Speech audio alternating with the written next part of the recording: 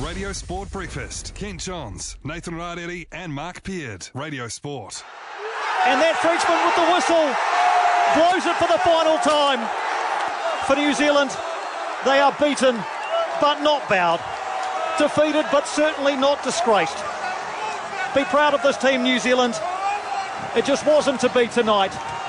This is Peru's night.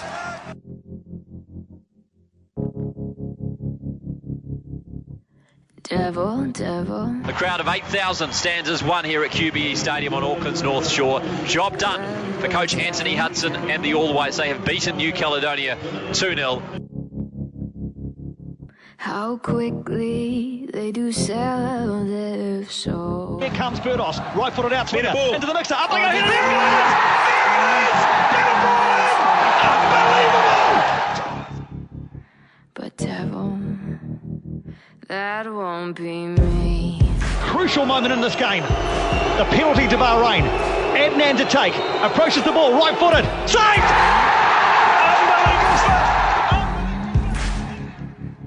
Bones of metal. Needs good delivery. It's dangerous if nothing else. And the shot, it's in. They've scored. New Zealand, they're back on level terms. And it's a first goal in an all-white shirt for Monty Patterson. Ball in from Doyle and headed in by Thomas.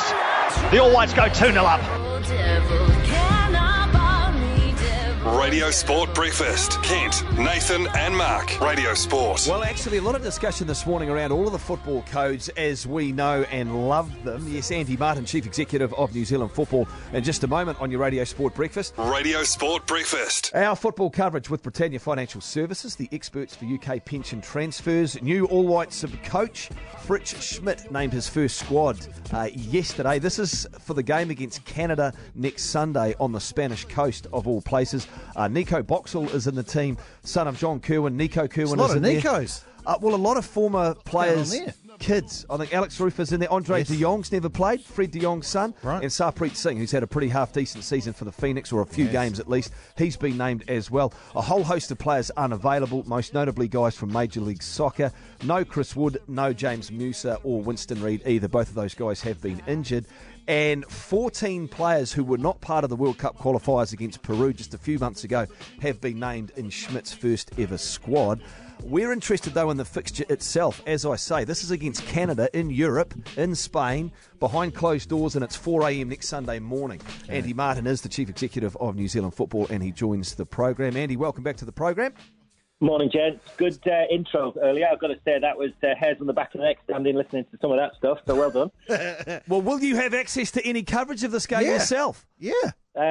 So I'll go out to support Fritz for this first week, but I think what's happening, this behind closed doors thing, is basically, in a lot of ways, it's a training, get to know the team's game, and because they're in neutral venues, you don't have host broadcasters the same. So I think both teams are going to do some streaming. There's going to be some highlights available for Kiwis when they wake up in the morning.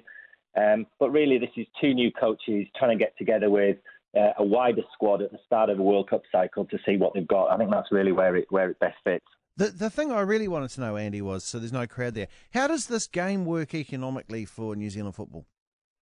Well, this is just a straight 50-50 between the two teams. So we get there, we put ourselves up in a hotel, and we play the game and come away. And Canada will do exactly the same. People can come and watch the game, but it's not a venue where there's going to be a stadium where there's going to be people on the gate taking money. So if you happen to be on holiday in Spain and you want to come and see us, then of course people can wander along. But if you imagine these are small sort of holiday complex type training grounds where we're going to be based in La Manga. It's a big sort of European golf resort. A lot of top teams go to these resorts mid-season. What we've done but there's no facilities, there's no setup for a stadium, for a proper sort of ticketed game. So the two coaches wanted to test out new players, as you've seen what Fritz is doing. John Herdman's doing exactly the same. We both missed out on the World Cup, so this is the start of another 4-year cycle to start looking at players. So is this an international friendly or a training run? No, it's an international friendly, so it'll be absolutely an A international. That's what's important to get all the players together. So it'll be all proper rules, proper referees, all the usual stuff. It just won't be in one of the big stadiums like you used to see. Should we expect to see more of these types of fixtures in the next few years? These have been going on for a long time. If you just look back through, what tends to happen in Europe around this time of year, people will have a mid-season break and they'll take their teams away to one of the sort of the training venues, warm weather normally, and a lot of teams congregate in that sort of area. So it's very easy to get games then. So this works, and part of the other reason was obviously we predicted at the time that we'd have our new coach. A lot of our players now are in Europe and America, as you know. So this was a good venue to say, let's get him to go and see all the players and he can give them a run out close to home. Andy Martin with us. So, Andy, why not say, you know what, let's get Vanuatu down or let's get New Caledonia down? Like, what's the advantage of playing the Canadians in particular? Oh, look, there's so many different variations, and you're right, those are good questions. But I think the group at the time decided we wanted to be nearer to Europe so that, ironically, we wanted to be able to get the big players closer to the end of their season. And unfortunately, Winston, who was coming, has been injured. Chris is not available, given where he is in his recovery. So it's just the way it happened. But I think, the idea was to be in Europe and to test out a lot of those players over there. Remember back in, I think it was October last year, we announced our first ever full professional all-white squad. And a lot of those players are Europe-based now in America. I mean, you talk about Chris's recovery. You're talking about your captain, Chris Wood, who's been scoring goals for Burnley. So how come he's unavailable? Well, he's not back full time, is he? He only came off the bench last week, so it's quite an important time for him. So with Fritz has spent the last couple of weeks travelling around meeting players. I think he's spoken to over 50 players, and he's done an amazing job in such a short space of time. And this period where we're starting again, we're looking at the cycle going through for ultimately the World Cup in 22, but the Olympics in 2020 is about getting ready with a squad ready for that Tokyo Olympics. So he knows what people like Chris and Winston can do, as he said yesterday, and I think it's sensible that he's having a look early on at some of the other players. As I say, for Chris, I think because obviously he was on the bench last week, he's come off and scored some goals. He needs time to get himself back to full speed, ready for the rest of the season. And has the new coach had to make concessions too with guys from the United States, Andy, where this is a FIFA window, so the players therefore should be released to play, but because it's not convenient or doesn't suit, does he have to concede ground here? Look, it's all about relationship management, this. I think Anthony talked a lot about this in the past. What you're doing is working with the clubs, working with the players to do the right thing, because ultimately when it gets to the business end of our competitions, we need all our players available. So, this time of the season for the Americans, I think it's 2 games in. Some of them are literally just setting themselves up in professional careers.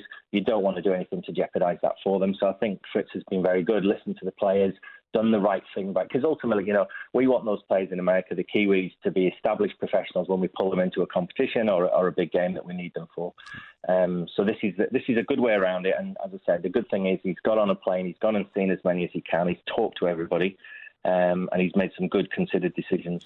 Are you in a position soon, Andy, where you may be able to announce an All Whites program for the next couple of years? And should we hang out for home games to see them? Well, look, we always want to get home games. We were lucky last year. We had, I think, 3 home games last year because of the qualifying route. So we're always driven by, ultimately, the Oceania qualification route. So once we know what the World Cup qualification route and the Olympic qualification looks like, we then have spare windows that are not taken by qualifiers for us to start to work on fixtures. So it's the same, that's been like that for a long time. We've got a lot of teams want to play us, as you know. We've said that before. We know a lot of countries now. And it's just getting the balance right. I think we're looking to try and get I think the Ferns are planning to be at home in June in Wellington, which would be great if that comes off. Because we're very conscious that, we saw an amazing crowd for the Peru game back in November, and it was just fantastic to get everybody out. We want to do that as often as we can, but it's not straightforward, as we know. But it's an ambition we keep pushing for. I've got to say, Andy, I was a little bit surprised yesterday when I heard that the coach had been looking through like fan forums and stuff to get ideas to people. Your reaction when you first heard that? Well, I think what I said to him was, you don't remember, he's only been in the country, I think he came in for a week and then he's been on his bike for the rest of the, 10, 15 days, going around meeting and talking to players. And so Andreas Haraf, the technical director, and myself have been giving him as much insight as we possibly can from the last cycle. So what he's been doing, just a sort of extra homework, I guess, has been looking at, what are forums saying, what players are out there that we miss. Has anybody mentioned somebody that we haven't heard of? So full marks to him. You know, if it brings in one extra player, then that's great. But I think he hasn't had the time to sit and watch the Premiership in this country yet. You know, so obviously seen a couple of live games on TV.